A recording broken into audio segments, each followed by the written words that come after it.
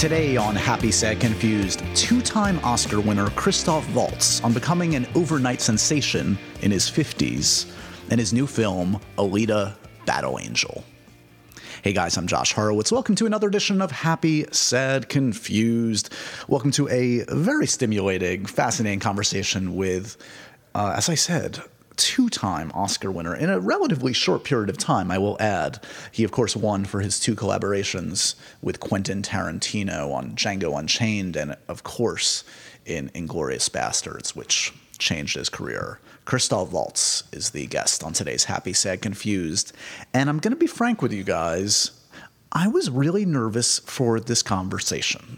Christoph is a very unique, particular person, and I've watched a lot of interviews with him. I've actually interviewed him a couple times over the years at smaller settings, like in red carpets or junkets, and he's an intimidating presence. He's exceptionally intelligent and is the kind of person that will really engage with you. And these sound like good things, but in a way, I guess my point is, if you are lazy and are asking lazy questions, Christoph can pick you apart with his fierce intellect. So I had to kind of bring my A game to this one. I'll be honest, guys. I really prepped hard for this one. I wanted to make sure that we were on the same wavelength, that I understood what he was all about. He has very specific kind of ideas about acting and how it's taught and methodologies. And I'm thrilled to say that it was a great chat. I really I felt I have a newfound admiration for him, even more than I did going in. And I think for actors out there, fans of his work, you'll get something very special out of this conversation with Christoph. It's a very open and direct conversation about his early life growing up in Vienna in a theater family, his kind of rebellion against theater, his work in New York in his 20s, waiting on the likes of Bill Murray when he was trying to establish a career, his 30 years of not really struggling, but kind of becoming a jobbing actor in Europe, and then, this metamorphosis into this beloved international actor, starring in some of the biggest films of our times. It's now been 10 years since Christoph appeared in Inglourious Basterds. And since then, as I say in the conversation, he's worked with so many fantastic filmmakers: Tim Burton, Terry Gilliam, Alexander Payne, Michel Gondry, to rattle off a few.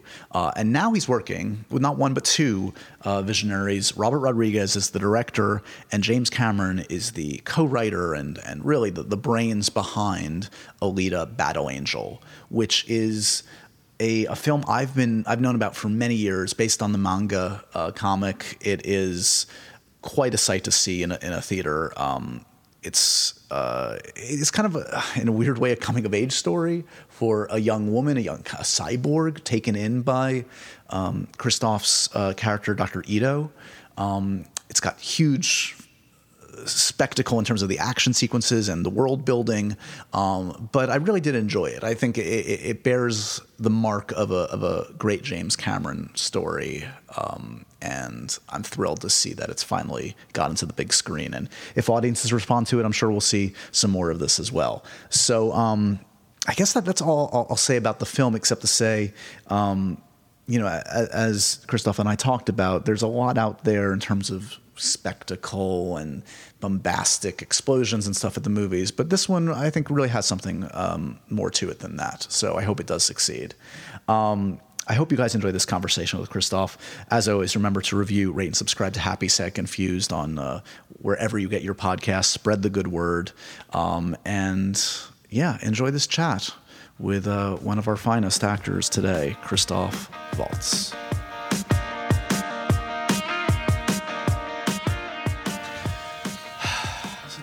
Hopefully near the end of this mad run? Nowhere near. Oh, no, I'm sorry. Nowhere near, okay. But it's okay, It's for a good cause. There's a lot of sensory. If you get bored by me, sir, there's a lot in here you can just bounce off of. Oh, wow. Whose is this? That is Danny McBride painted that of me once. The actor Danny McBride. He actually went to art school. He's a... I just meant to say it's not bad. It's actually not. It's not bad at all. It's not. My favorite is many people have come in here and being like, "Oh, how old is your child?" And I'm like, "Nope, that's No. that's a 40-year-old man's painting of me." You can see that. There's no formal introduction. This is just a conversation, sir. Fabulous. It's such an honor to have you here. Please, it's not. It's my pleasure. Congratulations on your work in this new film, Alita: Battle Angels, the film. I very much enjoyed it. We're used to seeing a lot of spectacle these days, but there's a lot of empty spectacle out there, and this one has something in there that I connected with. I couldn't agree more, as the saying goes. Yeah. This is one thing I always refer to. When people say, "Oh, yeah, I'm not really interested in these movies," superheroes. First of all, it's not a superhero movie, Right. Well, these grand sort of spectacles, visual effects. Yeah, fine. You know what's really fabulous about this thing is that the visual effects are completely subservient to the story. Right. And if you look back, I mean, I grew up, as you can tell, in this office in the era of James Cameron, of sort of when he really started to make his great works, and all of them were like that. They're all pushing technology, but never at the disservice of emotion and story. Exactly. Or at the expense, even, Right. And this is what it's about. Right. Because what other element of a movie would you want to relate to, if not the emotional depth, so to say? So, if you'll indulge me a little bit, I'm just curious. There's a lot of talk nowadays about the theatrical experience, whether it's in danger, etc. And this is certainly a film that, I'm sure it'll work on a small screen, etc. But this is, I think, a great filmic experience, a great communal experience. Were those kind of experiences really influential in your youth? The theatrical experience? Absolutely. Essentially, whether it was movies or theater or opera, absolutely essential to be there with others. Yeah. And you say that communal experience, and of course it is, but it's a communal experience of what? Not necessarily of the community. Right. It's a communal experience. You and what's up there. Exactly. Yeah. Exactly. Right. And that really, even though I've been in movie theaters that were sold out, if the attention is not directed properly, but the attention of what? Right. If we lean back and let them, because it's 3D, throw stuff at us, or if it's too, carry on sort of hardware hitting each other, there was fine. Can you do it? Well, you can see that one can do it. Right. What do I have anything to do with it? And what does the next guy have anything to do with it? And those pleasures are disposable too. They might be entertaining. They're kind of candy that goes right through you. I feel like, especially for a child. The child can enjoy sort of like the spectacle maybe of something being thrown at your face. But yeah, but I don't know. Maybe I'm old-fashioned, but I think there's a responsibility involved. If you really drag someone into a movie theater and make them pay, why let them go sort of semi-satisfied or gratified on a level that you wouldn't want to be gratified on. Right. No, give them the whole thing. Give them the real thing. Jim Cameron is the master of that. Definitely. As I understand it, you grew up in Vienna, and there's a film museum, I guess, in Vienna. That was an important part of your coming of age in terms of absolutely learning about film. Absolutely. I became a member very early on because that's where you could see all the Marx Brothers movies in original version. Mm-hmm. And that kind of drew me in, and within 2 years, I was watching experimental movies and retrospectives of Pier Paolo Pasolini and stuff like that. Right. And it was a real education. I mean, it strikes me, obviously, one of the key collaborators in recent years, of course, has been Quentin, who, he programs the New Beverly. He was not a collaborator. If anything, I was, come on. I don't know what he would say about that. He's been in here. He's a delight, as you know. But I guess my point is he shares that lifelong passion that for all types of cinema. And I guess only the common denominator is what entertains and connects with him. I just love because it's funny. I've watched a lot of your interviews. I've heard a lot of your interviews, and you maybe tongue in cheek or not, you call yourself a snob sometimes. But I don't know if you are a snob, sir, because a snob wouldn't be maybe in Alita Battle Angel. They might thumb their nose at the idea of it. Well, I think there's even for a snob, there is a space and a place in Alita Battle Angel. Yeah. Because it's really the most comprehensive movie experience that you could wish for. Right. And I'm not talking about the rumbling seat. I'm talking about your emotional and intellectual engagement. And that's what I always advocate. If you throw stuff at people, they will lean back. And once the back touches the backrest, the rest will set in. You want them off the backrest. Leaning forward. at the edge, at the front edge of the seat. Yeah. Trying to, enter the events that unfold in front of them. At least that's what I like about being sitting in a movie. Of course. As I understand it, I mean, ironically, again, correct me if I'm wrong, but your act of rebellion as a young person maybe was not going into the family business or trying to resist going into the family business, which was theater. Exactly. Well, the theater or my parents were active in movies too, and my grandparents acted in. Actually, my great grandfather was in a silent movie, a very big silent movie that was shot in Austria, and it still exists. That's fascinating. That must be a trip to watch. That's crazy. Hey, I saw it as a birthday surprise once when I lived in London, and the BFI put it on, and I didn't know. And I sat there and I thought, well, okay, fine, why not? Interesting. And I recognized him on not because I knew him, but because there are pictures around that I've seen. Right. And that was a creepy experience. That's amazing. Did you have an immediate kind of aversion to the theater, or did it take a while? I never had an aversion to the theater. I just, because I grew up in it, and that's all my family ever talked about. There was big family and lots of friends and many, many occasions where people were over, and all they ever talked about was the theater. Right. At age 6, I had it. And so, how much of a serious pursuit was acting as a child? Was it just sort of like never? No. Okay. No, I out of the question. And so, when did it turn into something? When I ran out of other ideas.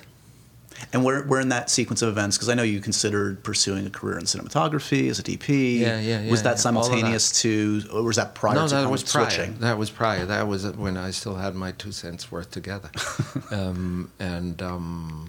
Cinematography and fine arts, and It's funny because it's kind of the reverse story that you hear from many actors of like the fallback.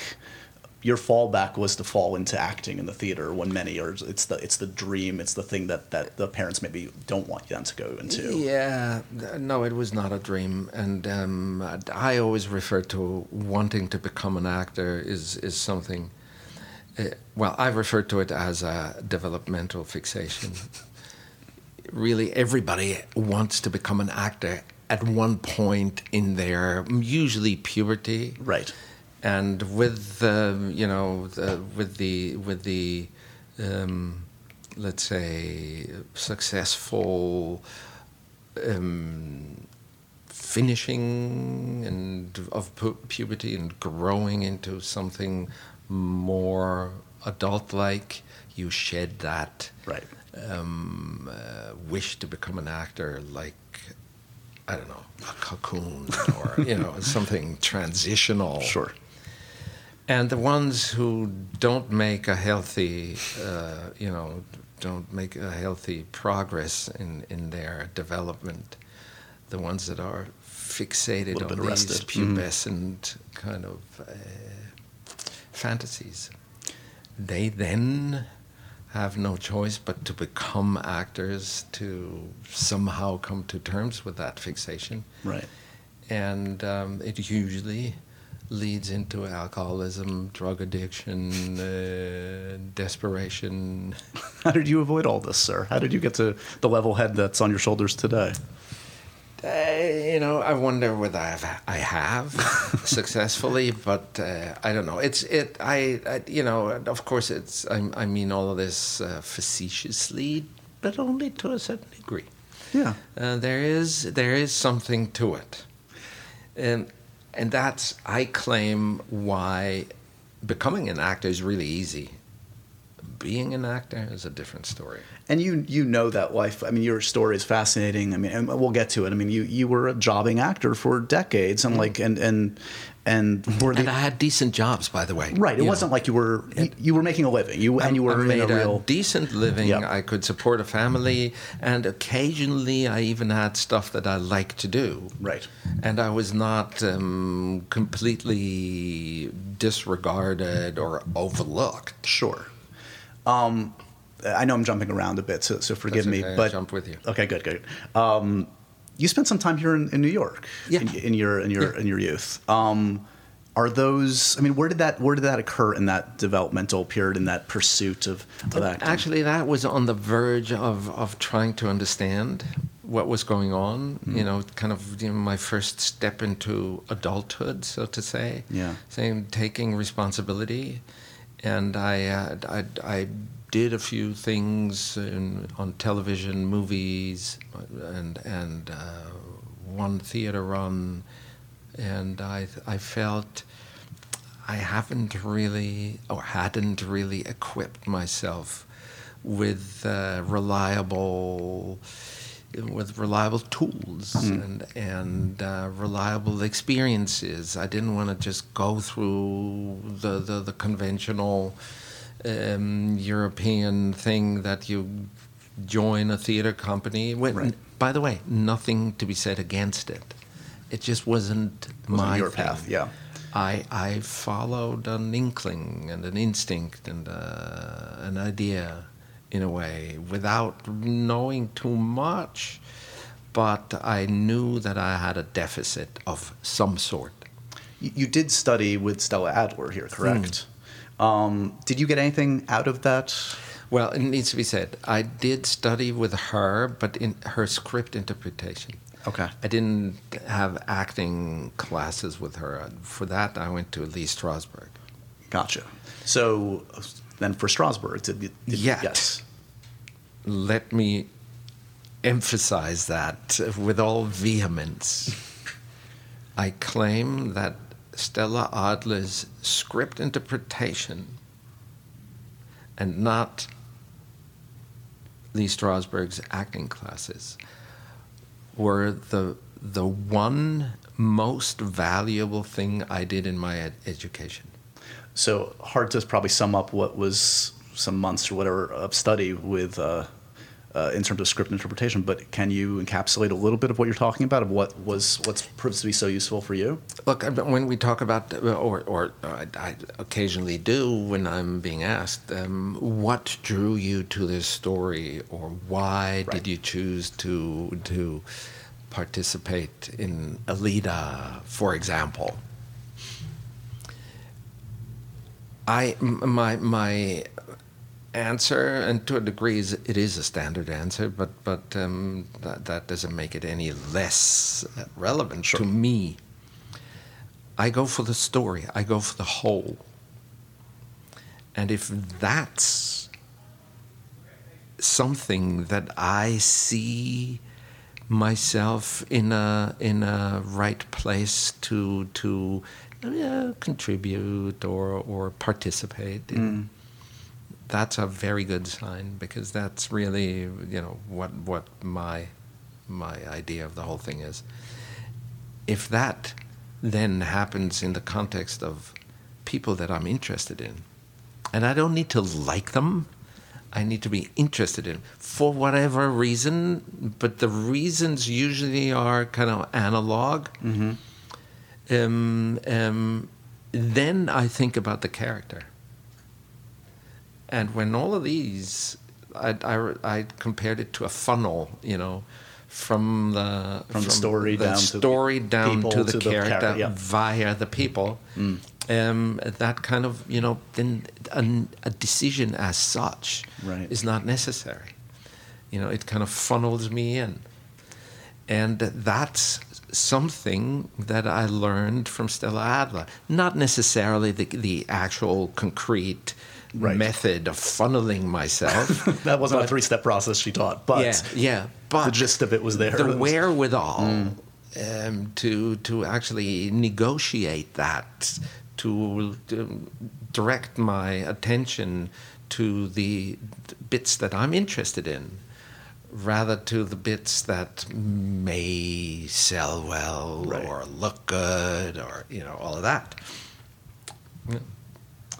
My sense in hearing you talk sometimes about acting, quote unquote, methods and teachings is that you sometimes can't abide by the kind of the mysticism around acting. There's a lot of magic. It's unbearable. Okay, so I'm spot on there. What are the myths about acting that you can't abide, that trouble you, that you feel need to be kind of demystified? That there is a formula or a recipe that, if applied diligently, will lead to success. Right. Now, what would that formula be that is universally applicable? And what kind of success do you actually expect? It is, I heard him say it with my own ears. Lee Strasberg said, teaching acting is just another way of making money. And that, like 40 years later, I would underscore wholeheartedly and multiple times. Yeah. So they make an acting teacher, acting method purveyor career. And it's kind of the guru thing. And well, everybody wants the shortcut, the easy exactly, and the innocent souls fall right into it because they really believe that they will be better actor. What would that be? A better actor? There's no such thing. Right. Well, and what I think the word that maybe comes up most that I hear you say in conversation is play. When you're talking about, get on with it. You have that unique chance to try out something that you wouldn't dare to try out in your life. Right. Because of the consequences.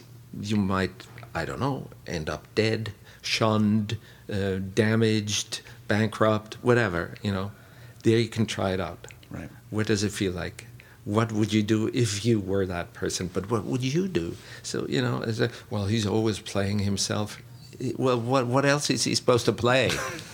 He's getting into this character like into a glove. Well, I'd recommend a glove then. I mean, are there certain kinds of, like, if you're on set with an actor that's going through their own process that you may personally disagree with, that doesn't work for you? Does that make it difficult for you to connect in a way? No, it makes it difficult to me as Christoph because I have no patience, and, but right. Other than that, I have no right to interfere with his, what others, like to As long as you get to. highfalutinly called process, you know, because I look at it and I say, well, maybe a lack of process. But then, they're adding all the bells and whistles to kind of... Yeah, but you know, not only do I not have a right to interfere, it would be stupid to even have an opinion, because, you know, if that's what works for makes them. it go, if that's what gets the juices to flow, hey, you know, Godspeed. Please, Yeah. you know, please yourself. How long were you here in New York then? How long was the run here initially? Now? On this No.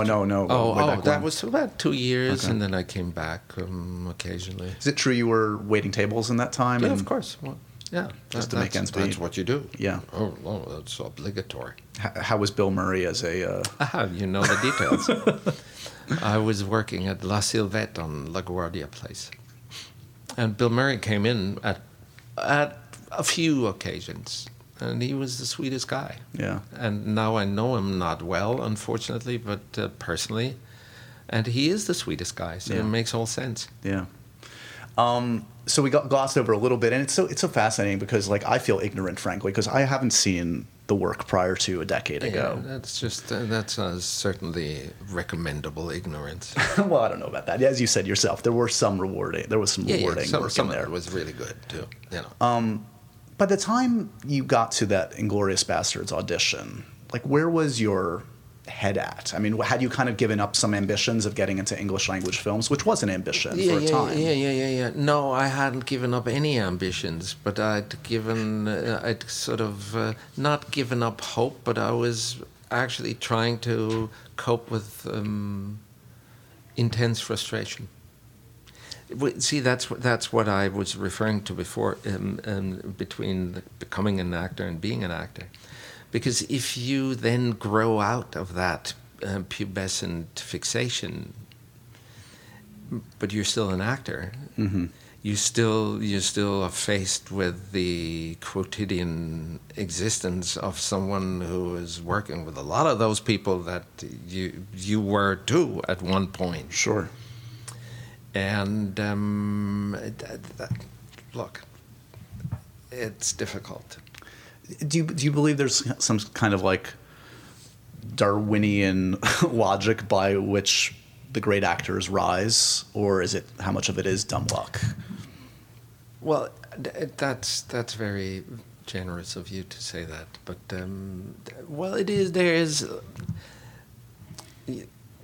a balance between the personal experience that happens within this individual and the effect and the success on the outside. That you can't control. That's, yeah. And you can try to come to grips with what is within your reach. Right.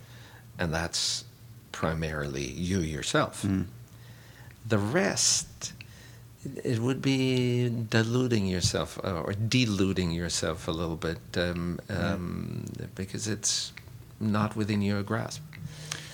I often hear from actors talking about sort of like you have to be in a very relaxed state. That's sort of like the pressure and getting in your own head is the enemy of great acting. Whether you agree with that or not. Yeah, I would. Okay. I would. So I wouldn't say that methodically. Right, that's but I would agree as with the you were idea. discussing before, there are no laws here. Yeah. But I guess my question in relation to Inglourious is, you land this role that you know, of course, is a hell of an opportunity with one of our great writer-directors, this delicious part. Were you able to kind of let go of the quote-unquote pressure because of where you were in your life? Or, for me, I would feel like there's this 30 years of built-up pressure that this is the time. Well, I don't know. You see, I wasn't aware of it, but that's also because I was very busy trying to wrap my mind around that part, about that story, about all the implications, about Quentin, really.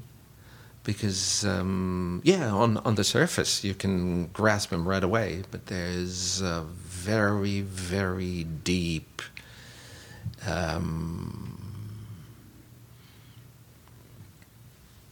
let's call it sometimes even almost scary darkness.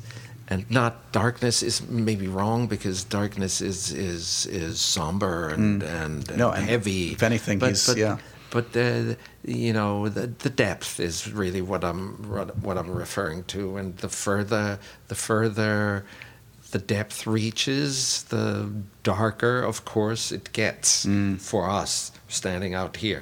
So I knew that if I can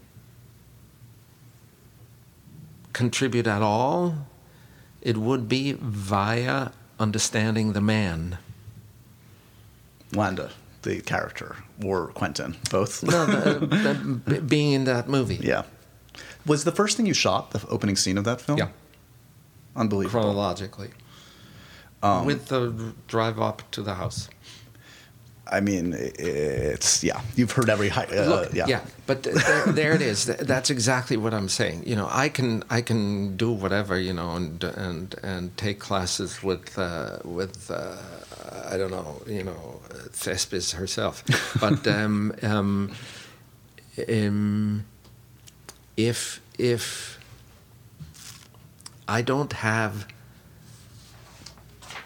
the opportunity, meaning if I don't have that script, right, that defined and encircled the actual point and focus and topic for me, meaning if I'm not congruent with what's on that page, and if what's on that page is banal and flat and silly and dispensable, right, then I have no chance. Well, especially, and I've talked to many actors, and especially with respect to comedies, but maybe it's now sadly dipped into other genres too, of this reliance on improv in recent years, and it's.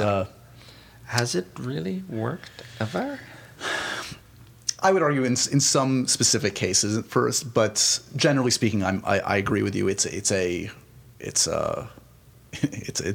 crutch. It's a shortcut to something that doesn't work generally. And as a crutch, by the way, if you run into an unsurmountable obstacle during rehearsal, and then you improvise around it to get it going, to dissolve It's a tool, the another blockage. tool potentially. Yes, Great, as a tool. Or if you go to an improv show where the very purpose, the end all be all is that thing. Exactly, is admiring the flexibility and imagination and spontaneity of the performance. Fantastic. Yeah. No. If we have a script, that's it. Right. And if you have a script like Quentin's, you'd be really stupid to start improvising. The hubris of an actor to think that they can improve on that. Exactly. Good luck. You certainly approached your career seemingly like you were making up for lost time in the decades since. I mean, just to look at the filmmakers you've worked with, to rattle off a few: Alexander Payne, Tim Burton, Polanski, Terry Gilliam, Sam Mendes. I mean, these are the best of the best. Polanski, for instance, who was a fascinating filmmaker, and you worked with him on Carnage, of course, and is from all accounts a meticulous filmmaker. Meticulous is not the right word. Okay, tell me. What's the right word?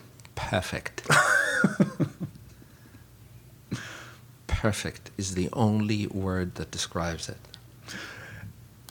Rehearsal was involved. Yeah. Very rare nowadays. That was meticulous, yeah. But very much your speed, it sounds like, in terms of his approach. Fantastic. It's really the last grandmaster. And the grandmaster, the master of grandmasters. Look, I don't even like every movie that he made, and that's not what I mean, but his making is perfect. Yeah. It's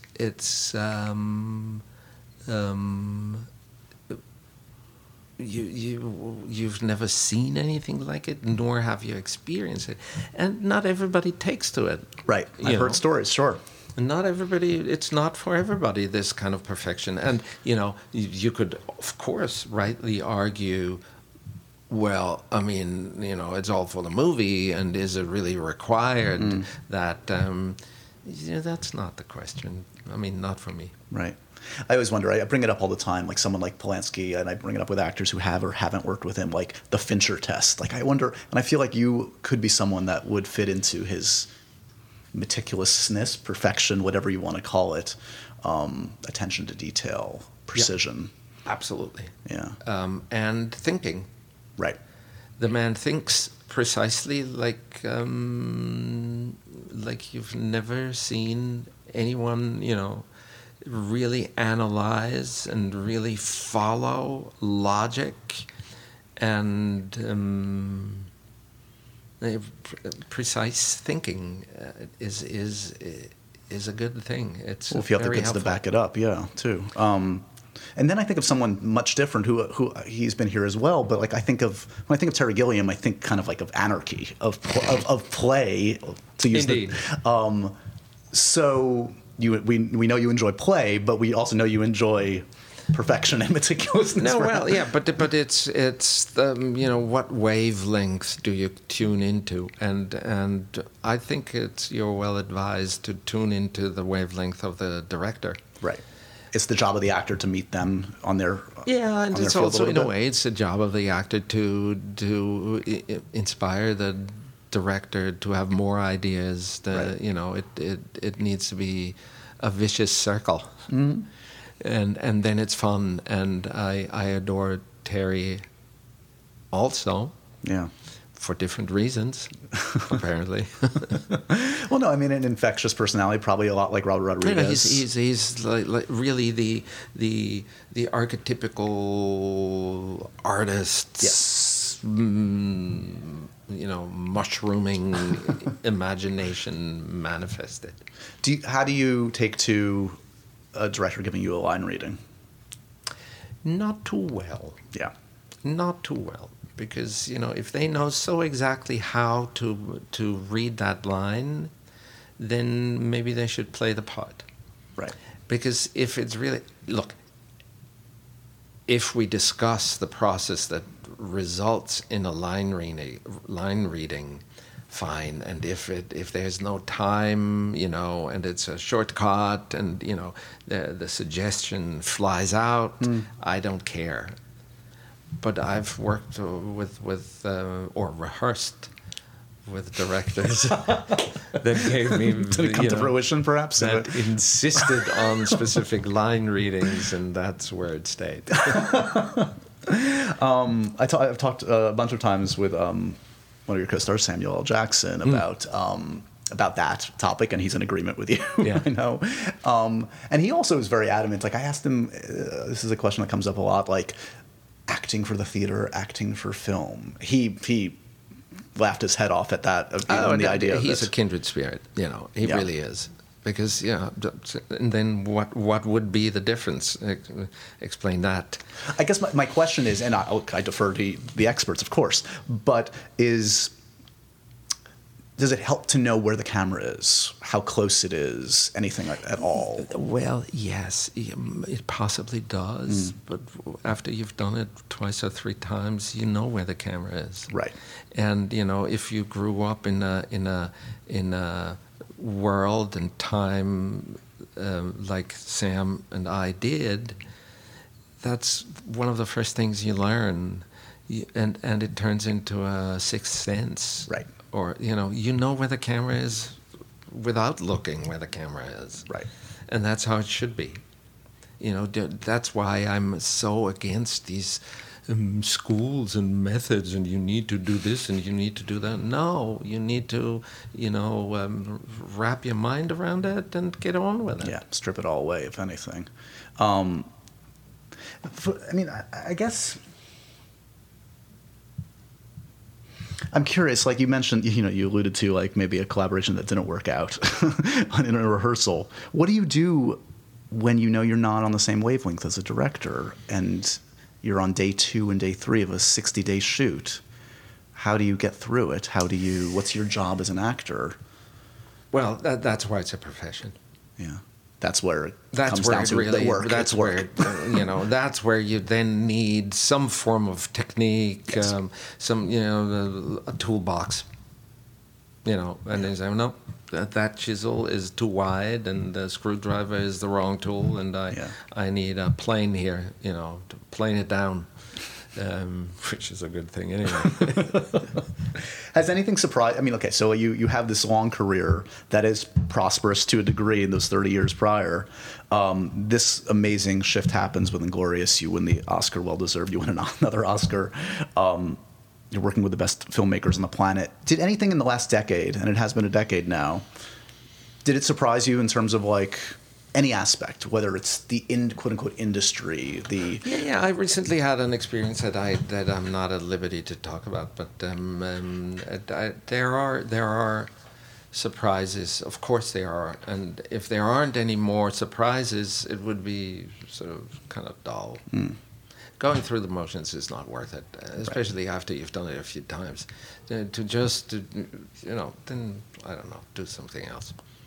We started by talking a little bit about spectacle and the kind of the empty spectacle versus something like Alita that does have some emotional connection for an audience, hopefully, if it works for them, and it did for me. We end up talking a lot because it just fills the multiplex about these quote-unquote superhero films, the Star Wars films, etc. Have any of them connected with you on any kind of emotional level? No, categorically not. But you see, that's why I was very skeptical about Alita, and wholeheartedly, with flying colors, I can say this is different. Yeah. It is different in every respect, on every level. It is really an experience. It is something that I would not have thought possible with me. That you could fit into. No, that I could, watching it, like something like that so much. Right. And be so enthusiastic about it. Well, yeah, one of the great pleasures of my life. I mean, I've been doing this a while, and I probably talked to James Cameron a dozen times the year Avatar came out, and talking about intellect and emotional intelligence and theatrical intelligence. He's the best. He's probably someone that, if you asked any question about something on the fringes outside of those script pages, would have a 20-minute answer for. Oh, well, that's not for nothing. They created a museum about Pandora. Right. Every plant, every creature, every occurrence is scientifically at least justified. Right. So having had this wonderful experience on this, are you open to, so Marvel comes calling, DC comes calling, will you give them the benefit of the doubt that they can come up with something? I don't want to ever be general. Right. It needs to be specific. But for a very simple, very egotistical reason, I don't think I can contribute if it's not specific. Sure. Like a superhero as such, not that anyone would offer me to play a superhero, but what is that? Right. And coming back to Stella Adler, the 4 W's or 5 W's really are the thing that need to be the things that need to be satisfied. What, where, when, why, and who. So the same W's for a journalist. They work for us as well. Of course, no. For a real journalist, for someone who copies the internet, that's easier. But I don't think he should call himself or herself a journalist. This is true. I often say my greatest asset is my competition out there. A lot of people like to read off a list of questions and not really care about this stuff.